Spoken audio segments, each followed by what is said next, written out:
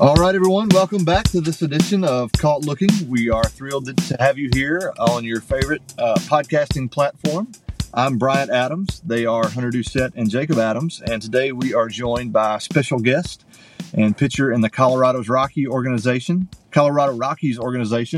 Ryan Rolison. Rolo, welcome. Thank you, guys. Appreciate it. Big warm welcome for Ron. Yeah, thank you, guys. Okay, so we're just going to ask a few questions and just kind of answer. I want it to be like conversational. So let's just talk. So I know, you were a pretty big draft prospect coming out of high school. And, obviously you decided to come to Ole Miss. Can you kind of walk us through like that maybe just your senior year, like how things were going and like the decision-making process from, hey, I'm not going to take this money. I'm not going to take this deal. I'm going to go to college and that kind of elaborate on that for us.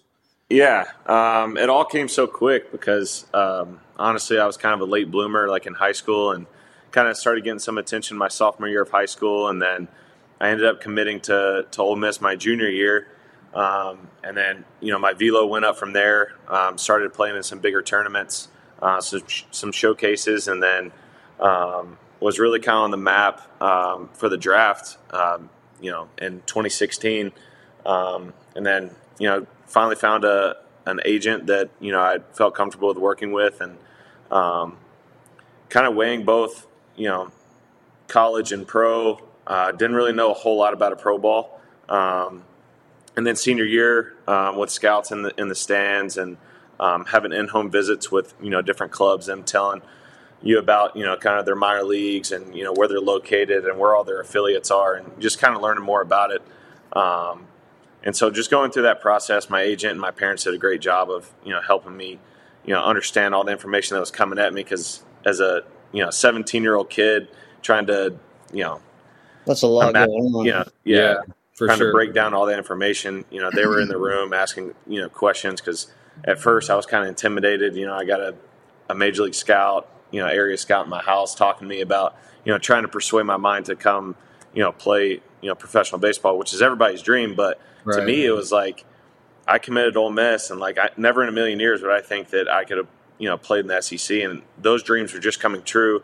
And so now I'm trying to like get over that. And I've got, MLB scouts trying to, tell me to come play pro ball and all this stuff. But as time went on, I got more comfortable with it and kind of had a better idea what was going on with that and conversations with my agent.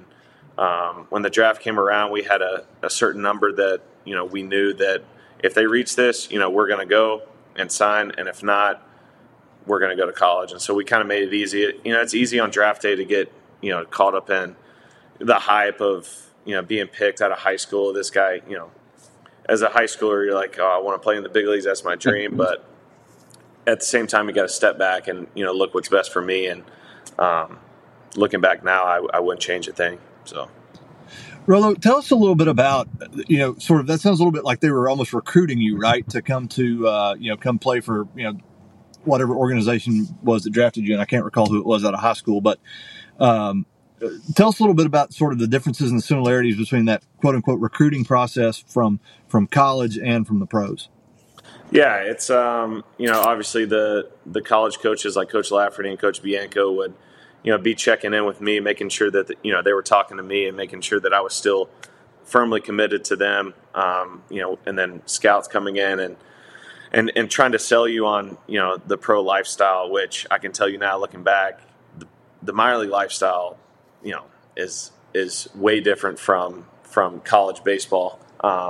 So it's just kind of like a pull and tug from both sides, but they both have a respect for each other. But it really just comes down to what the kid wants. And so I was lucky enough to have parents and a good agent that helped me decide what to do. Hey, so, okay, that's awesome. And you kind of brought up my next point. So talk to a little bit about the transition from college baseball to pro ball, but you can even talk like lifestyle, not necessarily the game, but talk lifestyle a little bit, and then obviously the game too. Yeah. So in the SEC, at Ole Miss, we're treated like royalty. It's almost like the big leagues. It's, you're flying private. to everywhere we go, Texas A&M, when we take flights to Florida, wherever we go, we're flying private, and you pull up, you land on the runway, and then, Raymond's right there with the bus ready to take you to, We've whatever. given Raymond plenty of praise on the pod. Whatever nice hotel you're staying at. And so just kind of like the food is amazing. You have spread before the game that's just great. And then after the game, you come to an even bigger spread, playing in front of, 10,000 people every night in Swayze and wherever you go on the road. And then I get drafted. I'm so excited. I get to pro ball. And it's like our first road trip is 13 hours. And we leave. So the way it works is after the game, you have a couple hours to shower and get something to eat, and the clubbies will do the laundry. So you're waiting around, 2 or 3 hours before you're loading up the bus. The game ends at 10 o'clock. You're not on the road till 1 o'clock in the morning. So you're on the road from 1 until, the next morning. So you're trying to sleep. You're trying to sleep on the bus. And in rookie ball, there's probably 30 guys on the roster, 30 to 35 guys, and we're trying to fit on one charter bus. So I remember me and Will Golson were sitting on the same bus seat, busing to Billings, Montana, overnight, 13 hours, and we just looked at each other and we were just like, bro, this ain't it. To play one game or to play a series? So it'd be a series. So we'd go there for 3 or 4 games, whatever it was. But we made it to the championship game our rookie ball year, and we were playing Great Falls, which is the White Sox rookie ball. And so this was from Grand Junction, right? Yeah, Grand Junction, Colorado. And we did a 3-game set. So from from Great Falls to Grand Junction is about 14 hours. And they came to us for the first game. We played, they beat us. We turned around that night and followed them back to there. Oh my gosh. We played that next night. They beat us. So we lost. And then we bussed all the way back that next day. And then we flew out the next day because the season was over. Holy cow. That's a grind. The people that don't understand kind of what. Now it gets better as you go up, but rookie ball was like so eye-opening to me. I was like, is this worth it? Like, because I was so used to being treated like a king, right? The flights and the great food, and now we're eating frozen meatballs before the game. So can you imagine being 18 years old, doing that and thinking, damn, I should have went to Ole Miss. Yeah, that's why I said at the beginning, I was like, looking back, it takes a special kind of kid to be ready, for pro ball at 17, 18 years old. And the guys that make it through, I wish people could know what they've been through, trying to get through the minor leagues. And so I'm so glad that I made that decision to go to Ole Miss first, for sure. For sure. So, hey, that kind of brings up a point. People always say SEC ball is similar to AA baseball. Just kind of hit on the transition from Ole Miss to pro ball and in terms of the competition and just the level of baseball. Yeah, so obviously the SEC is a different animal, and all those guys are so talented. And then transitioning from there to rookie ball, it's just for me, it was a bunch of younger hitters, like high schoolers or guys from different countries coming in to play, and it was just they were so aggressive and pitching in the SEC and pitching in college a little bit, you're able to read that, so you're able to not throw as many strikes because they'll be chasing. So rookie ball was, there's a lot of talent there, just kind of raw talent, if you will, just kind of really aggressive. And then low A, kind of the same way, a little bit more mature, but still raw talent. And then I would say when I got to high A was when I started, seeing some really good competition, and I got challenged a lot in high A, especially with the atmosphere that I had to pitch in Lancaster, which our high A was with the wind and the small ballpark and all of that. But I would say, SEC competition would probably be around high A to AA for me. Hey, Rollo, that's an excellent point too. Tell us a little bit about, obviously there's such a great environment in so many of these SEC towns, right? You come to Baum Stadium in Fayetteville. There's 14,000 people in there. It's rocking. Same thing at LSU. Same thing at Swayze. Same thing at the Dude. What is there like a mental adjustment that you have to make going from pitching in front of 15,000 every night to 700 in Grand Junction, Colorado? No question. And Grand Junction was one of the better crowds, in that league. But, being able to try to make that transition, and you're throwing on a Tuesday night, where no one's there, it's like 100 people in the stands. You kind of got to get yourself up. It's not like you're running on the crowd's energy, and you got 2 strikes at Swayze Field, and the whole crowd is up on their feet, clapping. So yeah, it's definitely different. And you won't get that atmosphere that you have in the SEC until you get to the big leagues. These AAA parks. I mean, we'll have some big crowds, but it's not kind of the atmosphere that the SEC would bring. So definitely got to get yourself up for sure. When I came and watched you last year at Sugarland, there was probably like 150 people there. It was a Saturday afternoon game. Like, it was a beautiful day. That's AAA. Jeremy Pena, just KKK. Yeah. And I remember that, by the way. Yeah. And anyway, that was not a great atmosphere. No, for sure. And it was so hot. So, Rollo, I want to bring up a memory that me and you had on the field together. I want to see if you can remember this play. So LSU SEC championship. I know what you're saying. I know exactly what play. You come in the game because you'd already started the day before, 2 days before, and we were up. I don't remember the exact situation, but you came in with the bases juiced, and there was like 1 out, and you get a ground ball right to me. And I freaking booted it. And then you go KK. And I'm like, that's my boy. I think Stokes was in the game. He got 1 out, and I came in. And there might have been runners on first and second. I get a ground ball with 1 out to, turn 2. Jacob boots it, and then I went pop up, and then I went strikeout. Or strikeout maybe. So, the strikeout was hype. I remember that. You remember how loud that stadium was, dude? That was electric. Electric. It was half and half. It was like first base side was LSU, right side, third base side was Ole Miss. Yeah. You remember before the game when they were doing the hottie toddy, and then LSU was like, "Go get chills, Tiger chills, dude." And we rode in on the bus to that championship game. LSU fans were tailgating, throwing beers at our bus at like 10 a.m. Yeah. See, this is what people come to call looking for, right? The behind the scenes of what really happened at the end of the SEC championship game. Hey, you had an opportunity to see behind the scenes on something pretty cool too. As a pro, during the COVID year, you were sort of on that. You weren't on the roster, but you were sort of that one step below where there wasn't a full minor league season, and so you got to go through probably the most unusual year in the history of Major League Baseball. Just sort of, walk us kind of through what that was like and the challenges of dealing with, a global pandemic and still trying to ply your trade.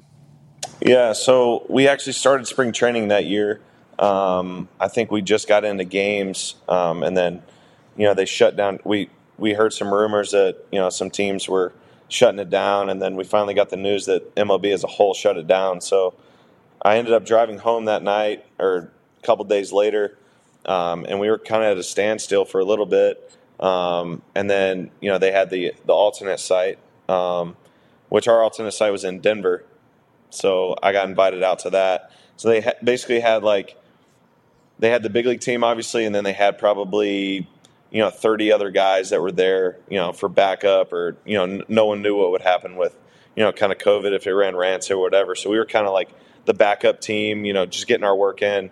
It was kind of a combination of, older guys that have, had some experience and then some prospects that they didn't want to miss a whole year of, not doing anything. So I was invited to that, and that was a cool experience. I mean, just to be in Denver for a little bit, and our locker room was actually in the Pepsi Center, which is where the Nuggets and the Avalanche play.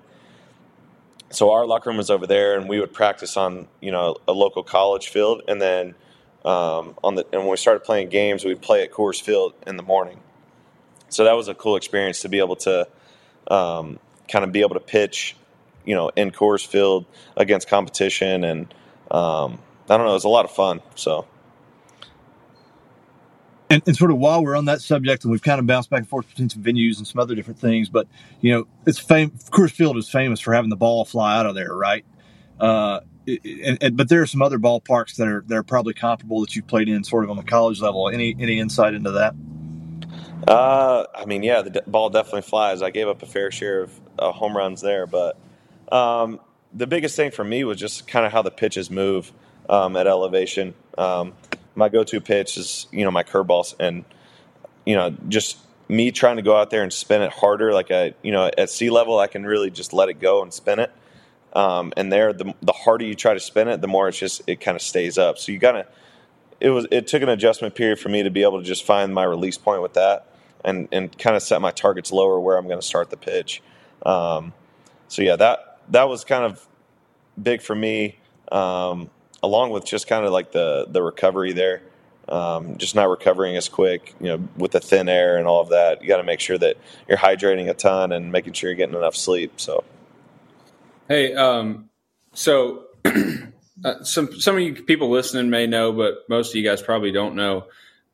So the MLB draft, and what year was that you got drafted, Rollo? 2018. So the MLB draft was going on while the NCAA regionals were going on. So we're playing a game against Tennessee Tech in Oxford. An elimination game in our own regional, which is ridiculous in my opinion. And we have a first rounder on our team, and we're going back and forth, him and I, just not the whole team. Ryan and I are going back and forth into the locker room, kind of watching the draft get ready to go, not knowing what pick you were going to be at. It was kind of nerve-wracking, but it was fun at the same time. And, kind of my question would be, how did you manage that? And, what are your thoughts on that, the draft kind of being like during that special time with your college teammates? Yeah, it was definitely a whirlwind of emotions that night. I don't think I've ever experienced something like that, and probably never will. It's a shame that they can't, have it figured out where there's no games on, and players be able to have that moment with their family and their friends and teammates and whoever they want. But unfortunately, we were playing, during the draft, and I think we had a doubleheader that game or that day. Yeah. And so if we would have won the first one, then the night would have been off. But they wouldn't have pushed it back to the next day because they had to because we got rained out that Thursday or Friday because because it came a flood. I think our outfield was flooding, so we got canceled that night. And in the back of my head, I'm like, okay, if we have to go to game 4, then it's going to be at night. Just think about all these things, and we're like, it's all right, impossible not to think about it. Yeah. Let's just win the first 2, and then, let's host a super, and we'll have draft night, Yeah. And so we ended up losing the first one. And then I called my agent, after the game. I was like, hey, we're going to have to be playing. I won't have my phone, blah, blah, blah. He kind of told me a range that we were looking at. He said, at 18, the Royals are really interested in you. I could see you going there. So, I kind of got a ballpark where I'm going. Yeah. I know a few guys have to come off the board before I go. And so we're in and out of the game, and I think we're leading the game 1-0, in the first few innings. And so, I'm feeling good. I'm running in and out, seeing if I got drafted yet. My parents are there. I'm looking up at them. They're saying, I don't know. And so we're going in and out, and the 18th pick comes, which is the Royals. And then that year I knew that Brady Singer probably had to come off the board before I did. He ended up falling a little bit to 18. So the Royals took him at 18, and then he never mentioned any team after that. So I'm like, I don't know if I'm falling, if I'm not getting drafted, like I don't know. And so we're randomly, Deuce was in the locker room, and I had no idea. And the Colorado Rockies come on, and they say my name, and my body just goes like numb. And I'm in there. I think it was you, Eric, and then a couple other like clubhouse guys. Yeah. And so I think at that time in the game, we had just lost the lead we were down like 3-2, and so it was just an awkward moment for me because I come out to the dugout and we just lost the lead. The team is like, tight, and I come out. I'm like, I remember I tapped James MacArthur on the side. I said, "Hey man, I just got drafted." He's like, "No way, really?" And I said, "Yeah." And I told him what team, and then everybody started coming around and hugging me. But I don't know. I felt bad because one, like I want to be locked into the game. I don't want to take away from the attention, but at the same time, that's your moment. That's my moment that pretty much changed my life forever. And and then the next thing I know, I got a headset like in my face. I'm doing an interview, and it was just surreal. I mean, and then we ended up losing that game, and so it was just one of the saddest moments in my life. Which was the end of our season. That was the end of our season. Yeah. We were really good that year. We were so good, and we were going to host a Super and have Texas come. Yeah, but I don't know. It was just the most unbelievable night. It was just so many tears of like sad that I'll never get to play with these guys again, and then emotionally like so happy that that I have an opportunity to play in professional baseball. And so after that, ended up I had my friends and family. They rented out a restaurant there in Oxford, and was able to recoup and then go over there and celebrate the night. But we had a good time. I remember that. Well, I remember most of that night. Yeah. Well, guys, as we kind of get ready to wind down here a little bit, Rollo, why don't you leave us with just a couple of your best memories from college baseball and what it means to be a kind of the guy on a college baseball team. Well, it probably depends how the outing went with where I think is the best place to play. But I don't know. Definitely my number one experience at Ole Miss was the SEC tournament, and then beating LSU in the championship and being able to be a part of that game by coming out of the pen. The first time I've come out of pen since then, it was an awesome experience just to have that kind of atmosphere and beat an arch rival of ours. We had a bunch of good memories. I mean, I liked the Nashville trip was a lot of fun. We played in Nashville against Vanderbilt. I don't know. You can't go wrong really with any SEC park you go to. It's going to be It seemed like every weekend we had a good time. As long as we won a couple of games, we were having a good time and just kind of enjoying. We had a good team. Like we had a good. Everybody had good relationships. It all felt like we were a family. We hung out when we weren't at the baseball field, and when we were, it was all business, and we had a good time. I really enjoyed being around you, man. Yeah, and as far as like coming in, having a lot of attention around me coming into my sophomore year is, as easy as it is not to talk about and like say that you're not thinking about it. It was tough for me, honestly, like going through some anxiety and stuff every time I took the ball because there was so much. I felt like there was so much pressure. Like every time I took the ball, I was supposed to do this.